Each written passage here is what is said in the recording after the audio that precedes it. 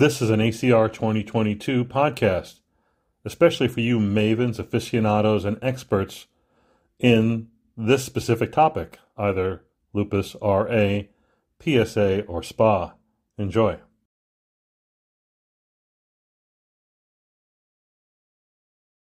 Hi, I'm Dr. Catherine Dow. I'm reporting the ACR 2022 meeting for RheumNow, and I have a very special guest today, Dr. Patricia Dar from Ascension Medical Group in Michigan. Welcome, Dr. Dar. Hi, how are you? Good. I'm so excited that you're here with me because you have studied something that is near and dear to my heart and that is so under spotlighted. I mean, like people don't really talk about it, and that's sexual health. And so your recent abstract is on a novel method to screen for cervical cancer. Could you give me a little bit, and our audience too, a little bit of a background as to the genesis of this project? So I've sort of been working on this for many years, and it started many years ago when I was at Wayne State, which I'm still clinical faculty on in Detroit, where I was noticing that women with lupus were having abnormal pap smears. So we looked at this and we realized that the risk for abnormal pap smears, mostly dysplasia, was markedly increased compared to the general population. Um, and these are women that are immunosuppressed. And at that time, there was no vaccine. So we looked at HPV and found that HPV was latent and not actively being transcribed. It was a small study where we looked at formalin fixed tissue and we did HPV genetic analysis, and we saw that there was DNA, but there was no RNA, so it was just sitting there. And we also looked at integration, did not find integration. I was expecting to find integration, and we did not find it in that small study, but that was on formalin fixed tissue. So that led to another study, and I was very lucky that Merck decided to support an investigator-initiated study where we actually looked at the safety and immunogenicity of Gardasil vaccine in lupus. And um, we were at that time, the indication was only up to age 26. But my thinking is women are sexually active most of their lives. They remain at risk for HPV. I'm sorry, my dog's barking. So I apologize for that. Fine. They remain at risk for HPV. And why can't they get the vaccine after that? Because maybe they were exposed to one type and not the other. So we asked for in the grant that the vaccine women be allowed to get it up to age 50. So then it was initially a phase 3 where we were going to look at really sick patients that were immunosuppressed and look at immunogenicity, but the FDA got involved because it was outside of the indication, and they turned a phase 3 into a phase 1 trial, and then it doubled the budget, but they were nice enough to fund it.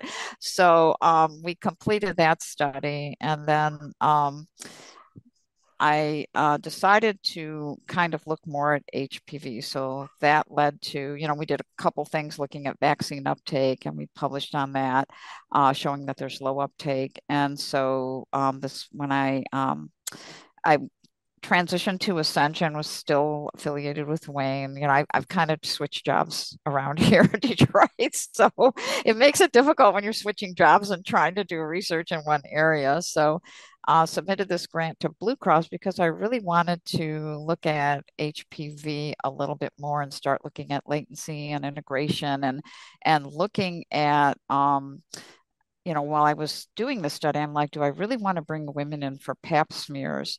And I have a great team at U of M, Dr. Carey and Dr. Heather Walleen, and they were doing cervical brush samples for an oral cancer study. And so we looked into that, and I actually contacted the manufacturer in Amsterdam who provided these brushes free of charge for me. So that was a way to bring women in, didn't have to do a pap smear. They could teach them to how to use the brush, and they would do self-sampling.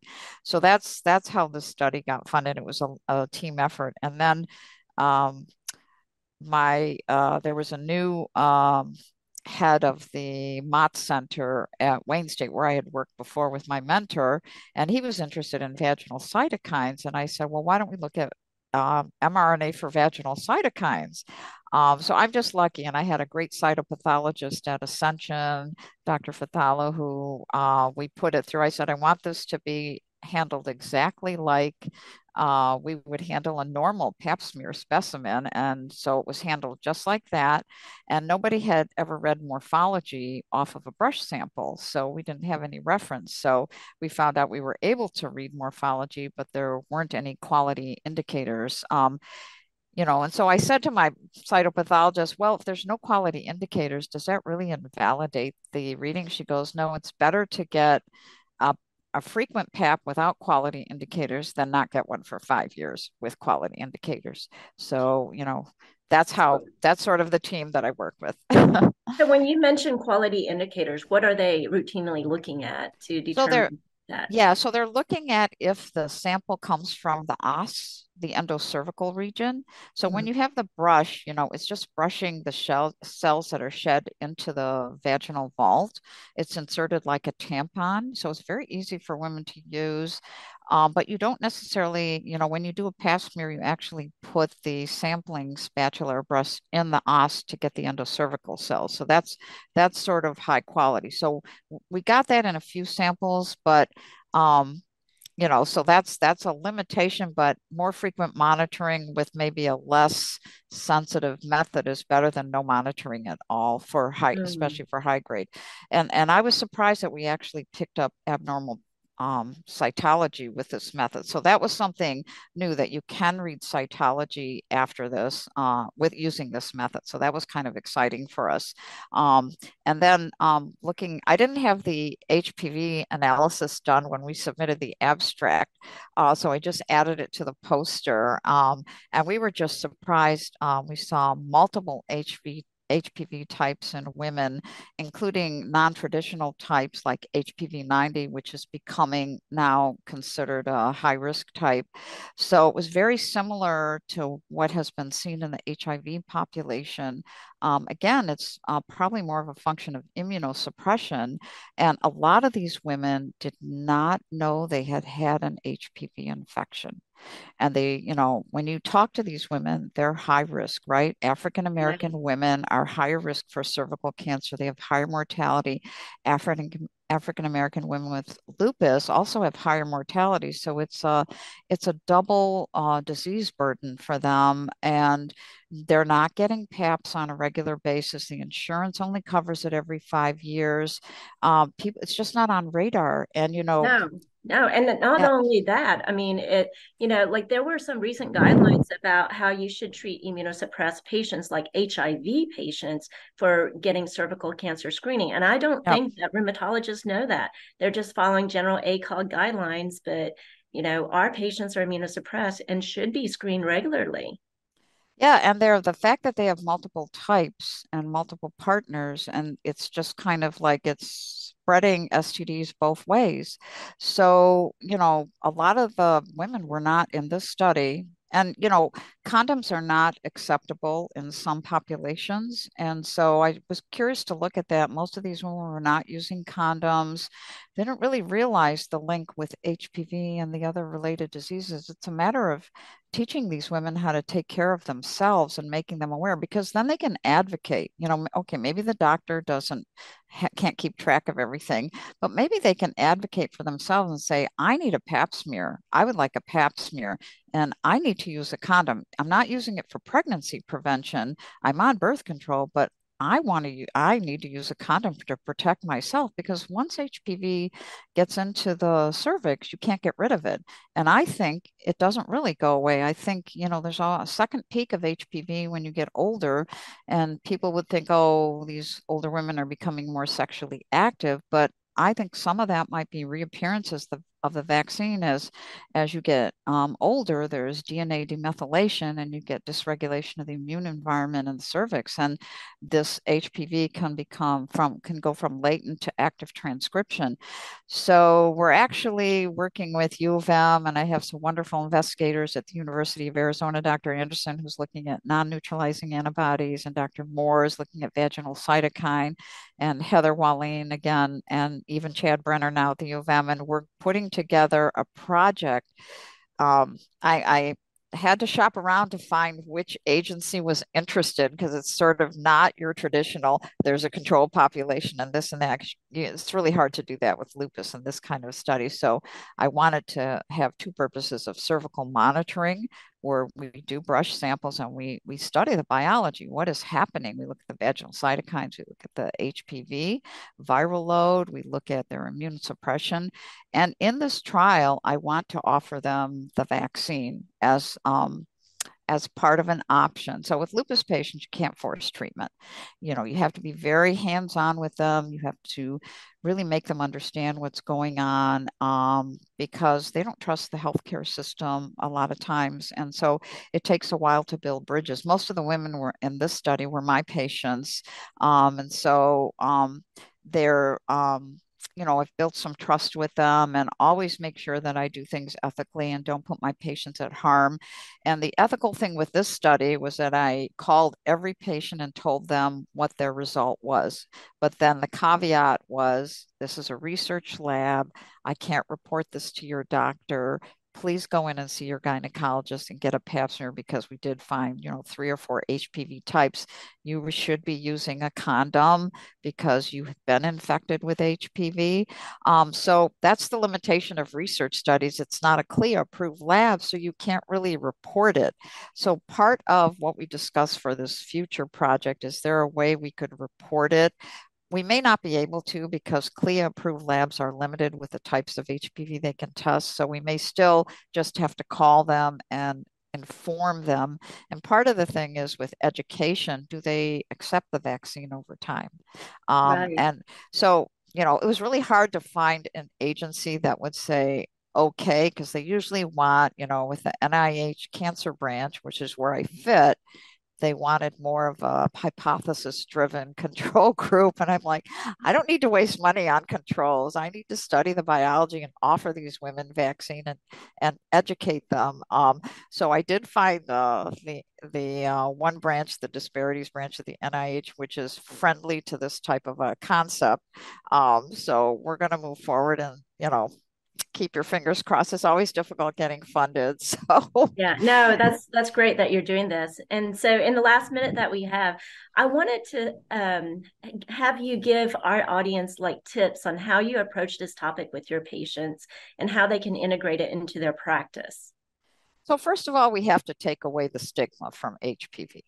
Everybody gets exposed who's sexually active, but I always tell my women with lupus, you know, you can get HPV and you can get cervical cancer just by not protecting yourself. So why not protect yourself and get checked and tested? So a lot of these women, a lot of it is education. Use condoms, even if you're on birth control, use condoms to protect yourself.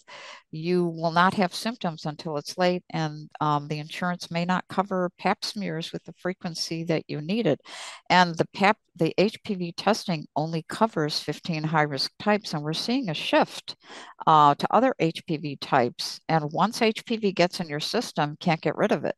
It sleeps in your cervix forever. I don't think you really get rid of it after 2 years. I think it's like shingles, or it sleeps in your system. So I try to educate them. And when I've changed jobs and I've come back to where my patients can come to see me, it's so funny. Some of them will tell me, I did everything you would have told me to do. I told my doctor to give me a pap smear. I told them I needed an echo. I told them I needed a vaccination. So it was really nice. I think just having a relationship where they trust you and they know you're trying to advocate for their health, and then training them to take care of themselves because we're there with them for a short time, but they really have to learn how to take care of themselves. And it's not me giving orders, it's me talking with the patient and empowering them that you have this knowledge, you have the ability to take care of yourself, close the vault, protect it. Don't let anybody in the house that you think is not going to be good for you. And a lot of that, these are young women, they're vulnerable, they're depressed. Sometimes people take advantage of them because they want to be loved. And so, it's easy to take advantage of these women because they're very vulnerable and depressed. So part of what I try to do is empower them that, the power's in your hands. Protect yourself. You deserve better than this. You deserve to have somebody who cares about you, who doesn't mind using protection to take care of you. So part of my passion is teaching women to take care of themselves. And while we monitor them and we're giving them monitoring with this future study, hopefully we're educating them so when they leave the study or they go somewhere else, they know how to take care of themselves. And in this day and age, you have to advocate for yourself. That If is you don't, so important. Absolutely. Yeah. if you don't absolutely. advocate for yourself, you can't depend on the doctors to do anything. Doctors aren't aware. So another part of this future study is Ascension's been wonderful. They're going to disseminate doctor education through the whole system if we get funded. I'll tell you in a year. If we don't get funded, I'll be depressed for a year. But anyway, I was so thankful that Blue Cross funded me. I just because this is the kind of study that people are just not aware of it. Yeah, And that was, they brush it under the rug. Yeah, they do. And, COVID Yeah. took precedence. And I was so excited. I said, I got funded for a non-COVID study. Wow. Well, thank you so much for spending the time talking to us.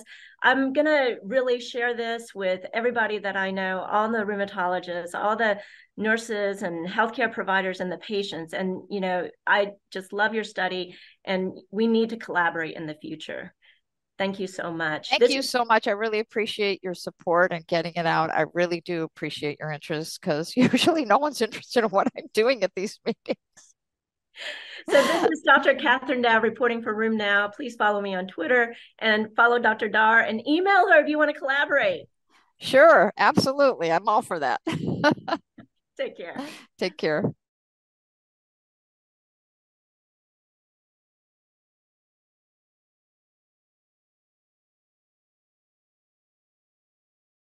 Hello, it's Mike Putman with RheumNow, reporting live from ACR 2022.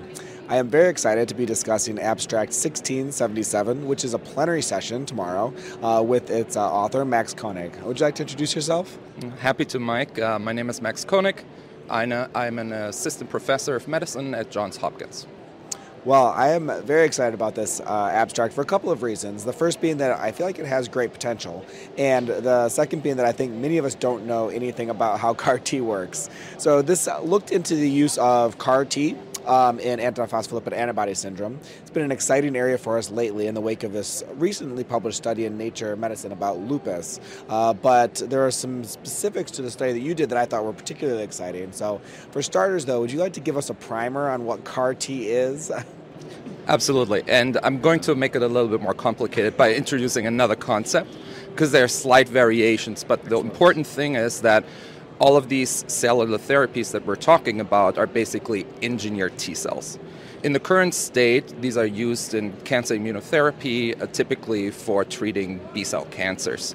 We have about 6 FDA-approved products at the moment, all used for cancer indications, none of them for rheumatic disease. But obviously, as we heard over this conference, there's a lot of preclinical noise in this area, and a very exciting thing.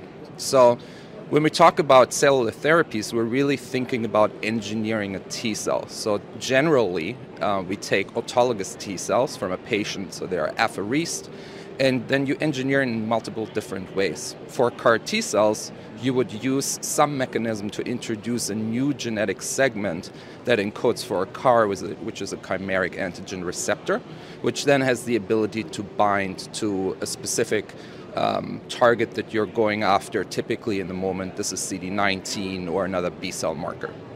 Now, that would do pretty much equivalent things that B-cell depleting antibodies do, but in a more potent way. Now, I'm going to make it a little bit more complicated by saying there are more than one way to engineer a T cell. So in our case, we were interested to think about where could these therapies go in the next 10 years. And we're particularly interested in figuring out if there are ways that we can engineer the T cell to not only deplete all B cells, but really just go after the autoreactive B cells that cause the disease and leaving the 97 to 95% of B cells that are normal and protect us untouched. So we're doing this actually by not engineering or introducing a CAR, but by engineering the T cell receptor directly. So what we're calling the therapy that we're working on is actually a catcher, a chimeric autoantigen TCR, T-cell receptor. I like that. You need a good name for something if it's going to stick. It needs to be catchy. No, but I also truly like the concept. I think that I am maybe inappropriately skeptical of the lupus data because I also think that we already have B-cell depleting agents. But the idea of targeting a specific subset of B cells sounds truly revolutionary to me in a way that I hadn't anticipated. So why don't you tell us a little bit about what you did in this particular study and how that fits in? Absolutely. So this is more of a proof of concept in the preclinical space at the moment. So we're basically figuring out whether something as specific as we hope to do can actually be done. So the hypothesis is that we can take somebody's T cells and engineer them in a way that they could really go after a specific subset of B cells. So in the case that we first applied this, we're going after antiphospholipid syndrome specifically because we know that there are pathogenic antibodies that target beta-2 glycoprotein, specifically domain 1. And if you inject those into a mouse, the mouse develops APS. So it's pretty straightforward. And if you block it, the mouse doesn't develop APS. So, if you were able to go after that subset of B cells, it has a lot of potential to potentially, deplete that subset of B cells, but prevent the common complications that we have with B-cell depleting antibodies and probably also with CAR T-cell therapies, which is infection, no vaccine responses, decreased anti-tumor immunity. I want to dwell on that briefly because that was another reason that I was somewhat skeptical of CAR T is that the risk of somewhat serious immune reconstitution syndromes and sort of hyperinflammatory states it was relatively high, somewhere around 10 or more %. So this particular approach that you're doing, you think may have less of that. Can you explain why? Because I think it is actually quite tangible and it makes a lot of sense. Right. And to be fair, there's not a lot of data at the moment, so this is mostly speculative and like extrapolating a little bit from the cancer literature, where we know that if you target patients who have a B-cell cancer, but the cancer is in remission or fully depleted, they have less cytotoxicity, like less CRS, less side effects. It's not perfect, but that's the trend. Now, it really comes down to, I think, the amount of target cells that you're going after. So in cancer, your whole body is basically cancerous B cells. So the burden of target cell is high, so you have a lot of T cell activation, a lot of immune side effects. If you compare that to autoimmunity, where we typically have a very normal number of T cells in general and B cells in general, you can imagine that in that setting, the fraction of B cells that you're really trying to deplete is low, right? Very small. And even just having regular B cell depleting all B cells is still a relatively small burden of B cell number compared to somebody with cancer. So I think there's a correlation between the number of target cells and the number of T cell activation and the number of immune side effects. Makes a lot of sense. So in your study, how successful were you at targeting these specific B cells in this preclinical study? Right. So I want to say we're early, right? This is proof of concept. But we will be able to show that by engineering the T cell receptor directly, by introducing autoantigen into the T cell receptor, in this case beta-2 glycoprotein 1, we're able to take away the native reactivity of the T cell receptor and replaces with a new ability to bind specifically the anti-beta-2 glycoprotein D1 specific B cells, the autoreactive B cells. So we're able to show that we can target and specifically deplete that subset of B cells, but not touch the normal B cells. Very, very cool. So the biggest question of the day, what's next for this? Where's your next step going to be? Well, we got to. The hope is, right, that we can translate it. So we'll got to test it in great detail in preclinical models. And then the big question is, like, how can we translate it effectively, right? There is a lot that I think needs to be figured out. I think this is always the process, but the hope is that 10 years from now, we might be at a place where some therapy in that space could become available for our patients. Wow, that's very cool. 10 years from now, I'll be reflecting on this and thinking that I was there on the first stage. You're like, Max, where is this? Exactly. No, I'm optimistic. Well, thank you so much for following our coverage at Room Now. Thank you so much, and congratulations on the plenary session. Thanks for having me, Mike. Yep, anytime.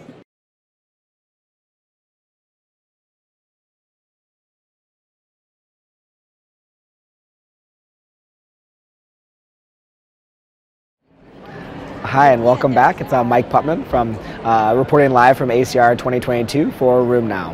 Now, I have an exciting abstract I want to share, which is actually kind of depressing in a way. It's abstract 1115. And this was a large claims-based study that evaluated the effect of copays on adherence for some of our common medications for lupus. Now, they looked at copays that were relatively small, things under $10 or over $10, and they asked a very important question. Does this affect adherence to these therapies? Now, I think we all intrinsically know that large copays for our biologic agents make it less likely that someone will take it. But what about a small copay for a non-biologic conventional synthetic DMARD? I would have guessed that it would reduce adherence, but the magnitude of the effect was quite large. So for hydroxychloroquine, it was 39%, for azathioprine, 56%, and for mycophenolate, 32%. Those are very large reductions in the chance that a patient will actually take a medication, and it's because of these small charges that they're having to pay for those. When you think about the kinds of things that we do as society, paying enormous amounts of money for fancy new biologics, you could think that perhaps reallocating some of that cash to make sure that our tried and true conventional synthetic DMARDs are affordable for our patients may have a much larger impact on their quality of life, disease control, things of that nature. So very impactful study that we saw at the plenary session today has really affected me and how I'm thinking about this. I hope you had a chance to see it as well. Thank you so much for following along with Room Now for all of our ACR 2022 coverage.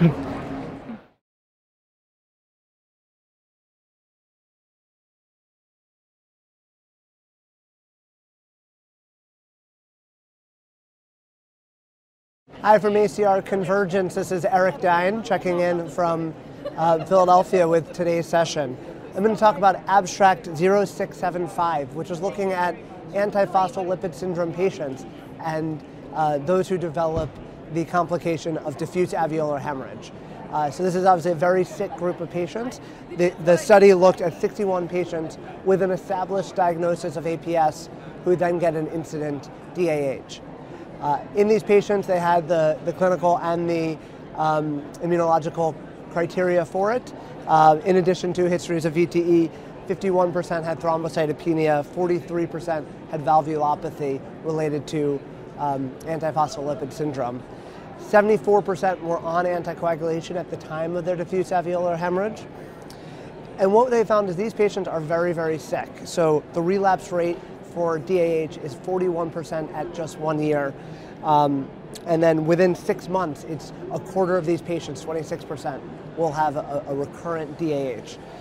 Risks for having relapse and severe disease, triple positivity, thrombocytopenia, and not surprisingly, having had more intensive care, things like getting IVIG or Plex or requiring mechanical ventilation. But the mortality rate is high. It's 19% at 1 year, and it's 38% at 5 years. So this is showing that the group of patients that have life-threatening complications with DAH are not surprisingly, a very sick group of patients, but that the relapse rate is very, very high, as is the mortality. So these are patients that really need to be closely followed and better understood in their treatment.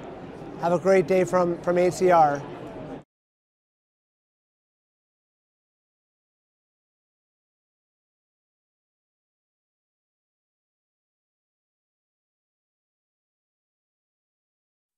Hello, everyone. My name is Michelle Petrie.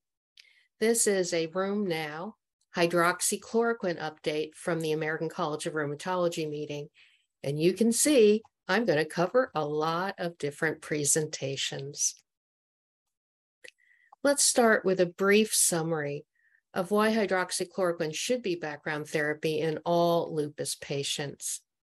And I've circled at the bottom, please never forget, this is the only medicine that improves the survival of people with lupus. And you can see that's been proven by multiple research groups, including my own. Our paper is the one headed by Deanna Hill. So I thought you'd be very interested in this study. This is from the Systemic Lupus International Collaborating Clinics cohort, which is an inception cohort. Natalie Costadot-Chalumeau, who pioneered checking hydroxychloroquine levels, looked at hydroxychloroquine levels, and she had to use serum, but she made a very simple correction to get them close to what a whole blood level would have shown. Now, in one of the figures shown in her presentation, you can see that with severe non-adherence, there's a difference in time to damage, but she also saw an increase in mortality. So you can add this to the many studies now that have proven an important reason why everyone should be on hydroxychloroquine, even if their skin and joint lupus is under good control. Don't stop it. But here's a study where the study itself was not about hydroxychloroquine, but then Murray Urowitz went up to the microphone and pointed out something very important that I had missed. So this is a study from April George. She's one of the, up and coming superb investigators in lupus who looks at big data sets. And she was actually presenting on the contemporary incidence of lupus nephritis from a large national data set. And what Dr. Urowitz pointed out was here under medication use, just see hydroxychloroquine, 39% or less. And this is a database of people with insurance. There's no access to care issue here. So isn't this atrocious? In academic centers, we won't be at 100% because some of our patients will have either intolerance, a true allergy, or will develop retinopathy. But most academic centers are going to be like 85, 90% hydroxychloroquine. Why isn't this message getting out into the community? So I wanted to remind you of some wisdom from C. Everett Koop, one of our very interesting surgeon generals. And he was the one that said drugs don't work in patients who don't take them. And unfortunately, what's happened, I'm afraid, is because of the ophthalmology guidelines, people are being prescribed less hydroxychloroquine, not just that they're not prescribed it at all. So I wanted to remind you of a second very important finding from our group, which is that the prescribed hydroxychloroquine dose has nothing to do with the whole blood level, which is what determines efficacy. In the red line, you see 1,000 milligrams, which is our goal for the whole blood level, not this 5 milligram per kilogram rule. We have to individualize it so that patients are getting an effective whole blood level. Now, here's the next abstract that I thought was really instructive. And this was supposed to be a belimumab abstract, the goal being to show, as it did, that belimumab reduces renal flares in the combined GSK database. But there was a very interesting finding, which is that hydroxychloroquine use reduced the risk of renal flare. You can see the hazard ratio went down to 0.66, and the p-value was very significant. Our group and others have shown that hydroxychloroquine use prevents or reduces later kidney damage. This may be one of the mechanisms. So hydroxychloroquine is in all the lupus nephritis guidance documents. It needs to be bold print, I think. But there are concerns, and these are real concerns, about hydroxychloroquine in the heart. And so the first concern is hydroxychloroquine in that very rare adverse event of cardiomyopathy. Now, here's a study of heart failure with preserved ejection fraction, and it's being done in both lupus and rheumatoid arthritis. And in fact, hydroxychloroquine had a negative association with heart failure. So although there will be those rare cases of hydroxychloroquine cardiomyopathy, overall, hydroxychloroquine is good for the heart muscle. What about QTC prolongation? Because you remember that came up during the COVID burst, where hydroxychloroquine was being given when, of course, it turned out it didn't work, but along with the fact that COVID was in the heart and patients were on antibiotics that prolonged the QTC. Now, have we put this to rest? No, I don't think so. And so here is a study from one of my former lupus fellows.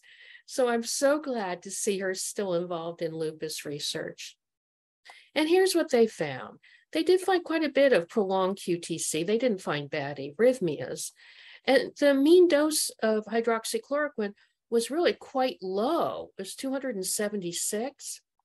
So their conclusion was QTC prolongation was increased with hydroxychloroquine users, but it did not reach statistical significance. Now, I think this is the study that has a really important take-home message, meaning it's going to change how I practice this week. And that's that our patients are on so many drugs that prolong the QT. In particular, as you know, 30% of people with lupus also have depression. So in this presentation, you can see the multiple factors that prolong the QT. It's not just hydroxychloroquine. And you can see that cardiac disease in and of itself and cardiac manifestations, but there are antidepressants. So I think now that I'm going to change my practice, and if the person is on an antidepressant and HCQ, I will get a baseline EKG. Before this presentation, I was sort of very laid back and not bothering to do EKGs. So every time I go to the ACR meeting, I learn something. I want to thank you for listening. I want to remind you that Room Now is there for you at the ACR, but every day of the year as well. Thank you.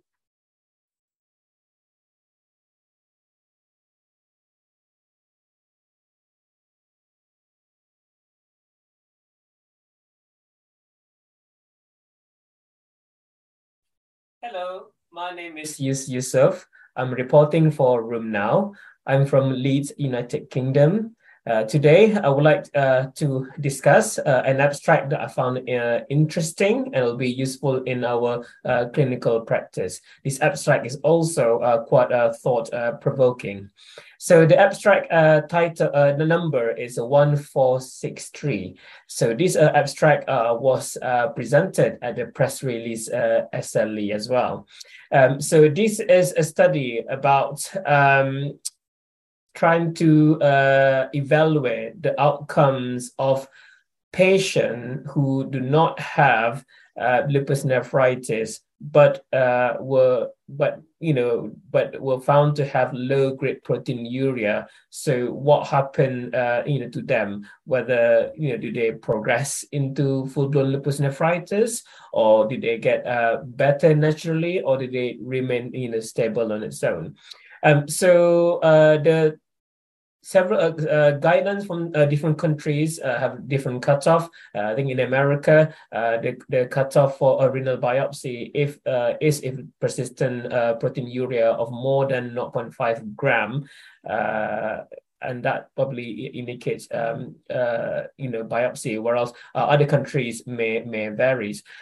So in this study, so they have, so they look into 151 patients who had between low-grade proteinuria between 0.2 and also 0.5 gram. So they then look into the outcome at 2 years. So what they found, there were a split, 50%, 50%. 50% of the patient, they call it progressor. So whether these patients then progress to urine proteinuria of more than 0.5 gram, whereas another 50% remain the same or become normalized. So of these 50% who progress into more than 0.5 gram per day proteinuria, so what they found, there were two types of phenotypes as well. One, they called it the fast progressor. So basically what happened, so these patients progress really fast to 0.5 within 2 years. And whereas the other one is slow progressor. So they progress to a cutoff of 0.5 and above is more than 2 years. And what they found that they also did kidney biopsy. So 16 out of 20, so 80% of the people who were fast progressor will actually have a biopsy positive lupus nephritis that required some treatment. So overall, the rate of positivity of renal biopsy were 11%. So therefore, what does this study tell us? So this study actually reminded us that low grade proteinuria may not necessarily be benign. So I think if we do see this in the clinic, for instance, if we do a urine dipstick and there were like a 1 or 2 plus, I think what we should do, we should quantify them. And if it's not normal, and if it's and it was taken correctly, for example, it was not taken during the patients had a water infections or during the period, I think what we should do, we should aim to monitor this proteinuria.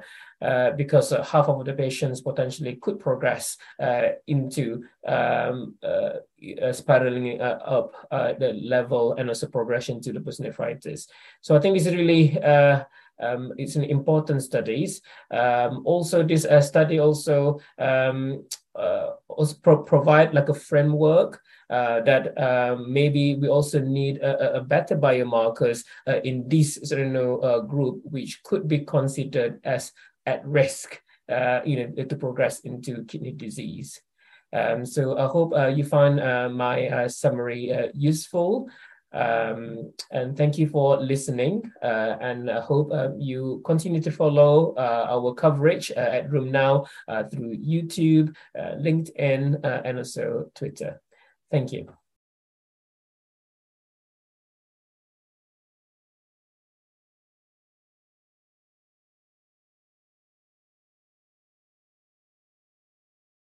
Hi, this is Bella Mehta from RheumNow at ACR 2022.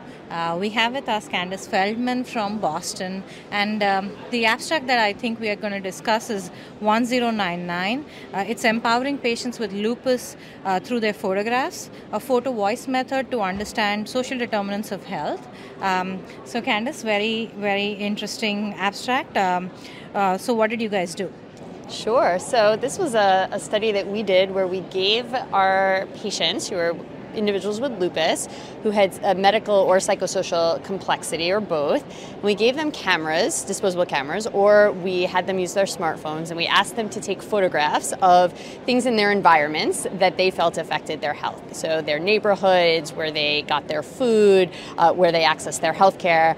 And then we interviewed them once we had their photographs, and we had them narrate their photographs with us and tell us sort of the story of their lives and their environment and how that affects their lupus, how it affects their lupus care, and with really this attempt to understand the influence of social determinants of health on lupus care. That's very interesting, because sometimes you don't get an insight into what's going on in their daily lives, and this seems like an attempt to get to that so that we can help them. What were your key findings? Sure. So I think, one of the things that we were interested in is we were trying to understand what are the recurrent themes that patients are showing us pictures of. So one thing that one of our wonderful research assistants, Yasio Ulis, presented today is she showed photographs of stairs and what an obstacle that was for patients. So, and the descriptions that they gave of how they, for example, got their groceries up the stairs, or who in their family supported them to actually literally physically help them up the front stairs of their house. We also learned about aspects of people's neighborhoods, whether it was neighborhood safety or the neighborhood advocate or the person who kind of looks out for their neighbors. So this idea of neighborhood cohesion and how that impacts people's daily lives.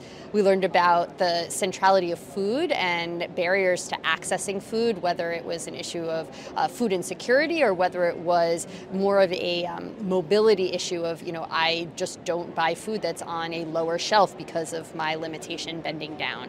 So we learn sort of the features of people's environment that really kind of directly help impact their health and just impact their daily lives. And you've done a lot of work on how neighborhoods affect patients. So this is sort of zooming in a little more, right? Exactly. So I think, a lot of the other work that we've done has been more like a bird's eye view to say like, oh, you live in this neighborhood, what is the average median income of houses in that neighborhood, for example, and how does that impact how individuals living in that neighborhood access care. But this was really a deep dive into the lives of 7 patients where we asked them to, tell us everything and then to be the ones to narrate the story, which I think was the power of this project compared to some of the others. True. And I think that with the advent of social media, TikTok videos and Instagram, and a lot of patients with lupus who are young, who do access the world like that, I see that there is a lot more that kind of data that we can get from there. What are your next plans? Are you planning to use more data from open source stuff like that? Yeah, it's a great idea. It's sort of going, in some ways, it's sort of a merge of two worlds, right? In some ways, part of what we're doing is almost like recreating the old school physician who goes to people's homes to provide care, right? And really trying to understand where a person lives and how that affects their health with the kind of new era of, how people interact with social media and smartphones and, how that impacts their health. So I think, so a big piece of this is sort of how do you almost like merge the two to see how both can be leveraged to improve our understanding of people's health and also intervene to improve people's health. So, one of the things that we're doing is we're incorporating this method into a number of other studies. So, for example, we've already incorporated into a study of medication adherence to see where people, for example, keep their medications, because that is a sort of piece of, well, if I know where you keep it, it could maybe help give me a clue of how I could remind you to take it. So that's interesting. That's the way we think of how we as caregivers in our own families do, right? Where do you keep your pills? That's the first thing you would ask somebody who's sick in the family. Exactly. So I like the new Sherlock Holmes method, sorry. But with that, any last thoughts, anything that you want people to take away from this? I think that one of the things that for us was really powerful was, in the past, we as researchers are the one asking the questions and sort of guiding the topics that we want to understand. And the power of this method is that you're giving that microphone and that camera to the patient and they're guiding the questions. And for me, that was really powerful and really helped redefine the way I think about research. Great. Thank you so much for your time. So this is the interesting photo voice technique in research now. And with that, signing off, this is Bella Mehta at RheumNow. And if you can follow me for more content on Twitter, Bella_Mehta. Thank you.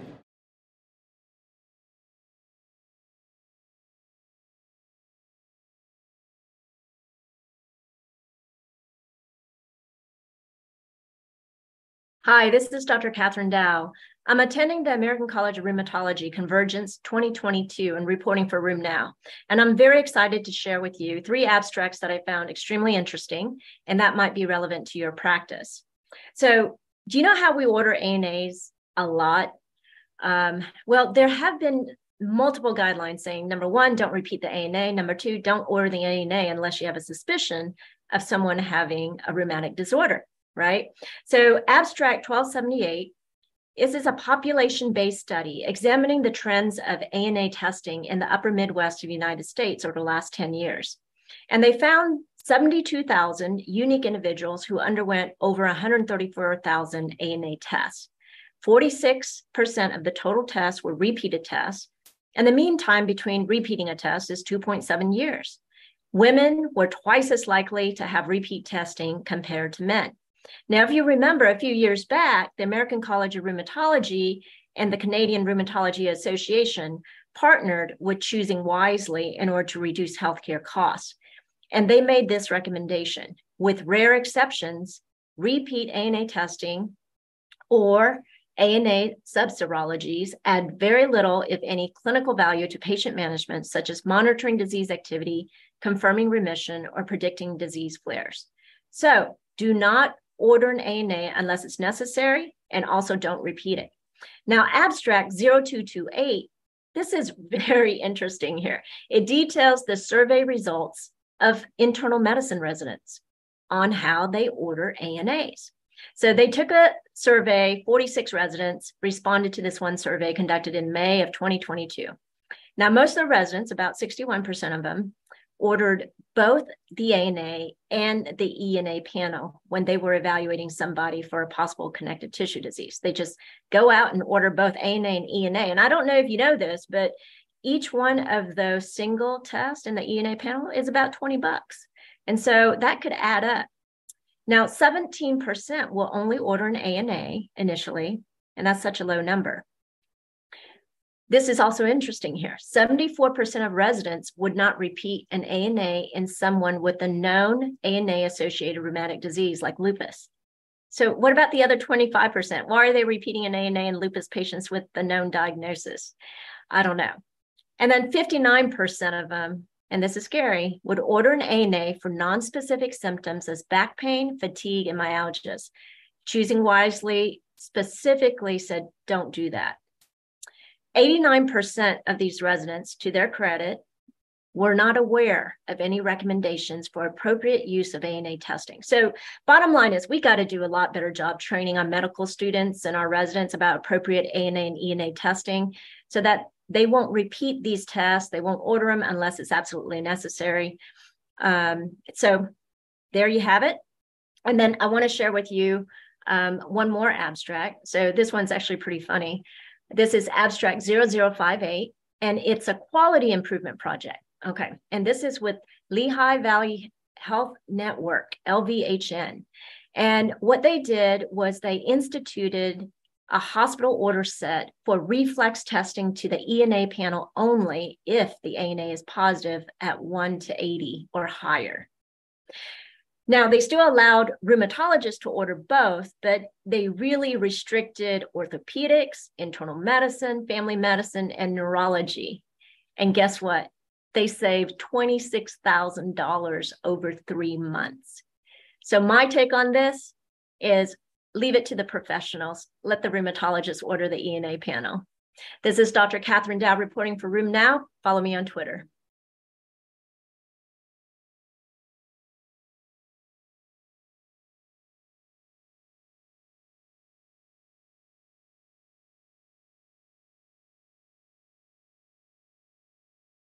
Hello, my name is Yusuf.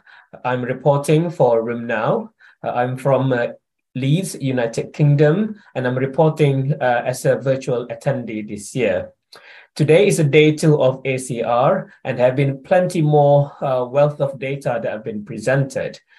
So there's a few abstracts that caught my eyes, and one of them was presented at the press release SLE.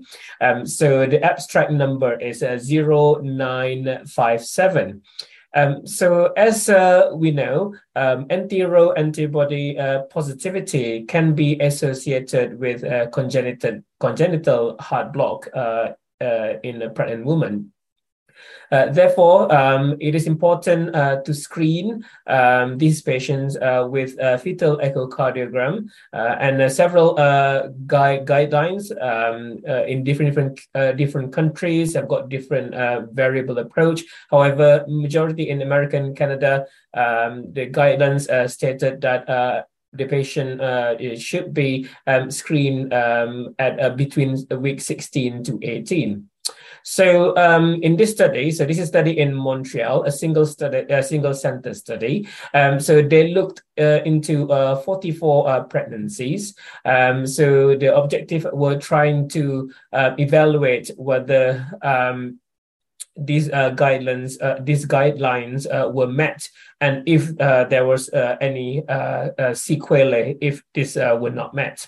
So in this study, what they found that only 32% of the patient were screened, at 18 or before 18 weeks. So I think this is quite dissatisfying, because of really these patients should be screened earlier in order to prevent from complication. Although the risk of congenital heart block in first pregnancy particularly are the same with other general population, about 3%. But I think because they do have this antibody, so we should be taking more extra cautions.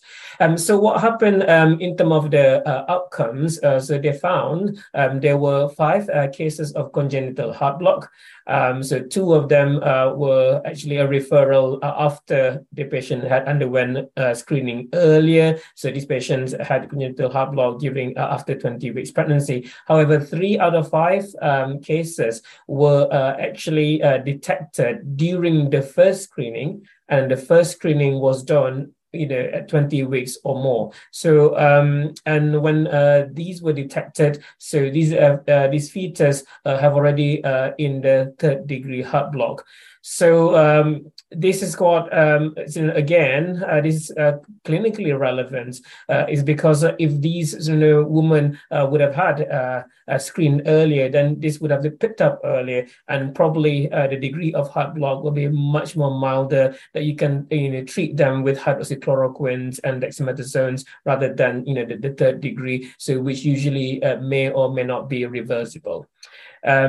So in terms of clinical practice, I think this really enhance and also really open the eyes of us as a clinicians who are dealing with women with lupus, to make sure to counsel them, and also to make sure to monitor them, and also liaise with the obstetrician colleague in order to monitor for this congenital heart block in a timely manner, because time is muscle in this unique population. I hope that you find that my summary is useful, and please follow RheumNow for more coverage through YouTube, Twitter, and LinkedIn. My Twitter handle is use6yusuf. Thank you.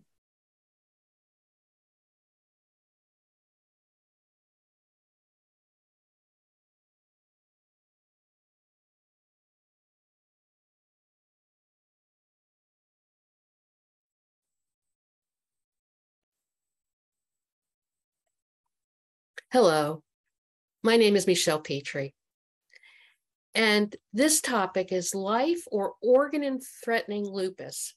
What to do? Is there anything new? And I'm going to concentrate on 2 abstracts from the ACR meeting. Now, first, let's put this in perspective. There's lots of life-threatening or organ-threatening lupus out there. And of course, we have approaches. Now, I put SLE with catastrophic antiphospholipid syndrome high up there because, it can have as high as a 50% mortality. And I approach that with rituximab. I would love to use eculizumab if only I could get it approved in time to help the patient. But there's so many other things. There's rapidly progressive GN, diffuse alveolar hemorrhage, myocarditis, recurrent lupus enteritis, really severe thrombocytopenia. And for many of these, I'm going to respond with rituximab or cyclophosphamide. But I have patients who fail rituximab or cyclophosphamide. And again, we've tried to find novel ways of treating them.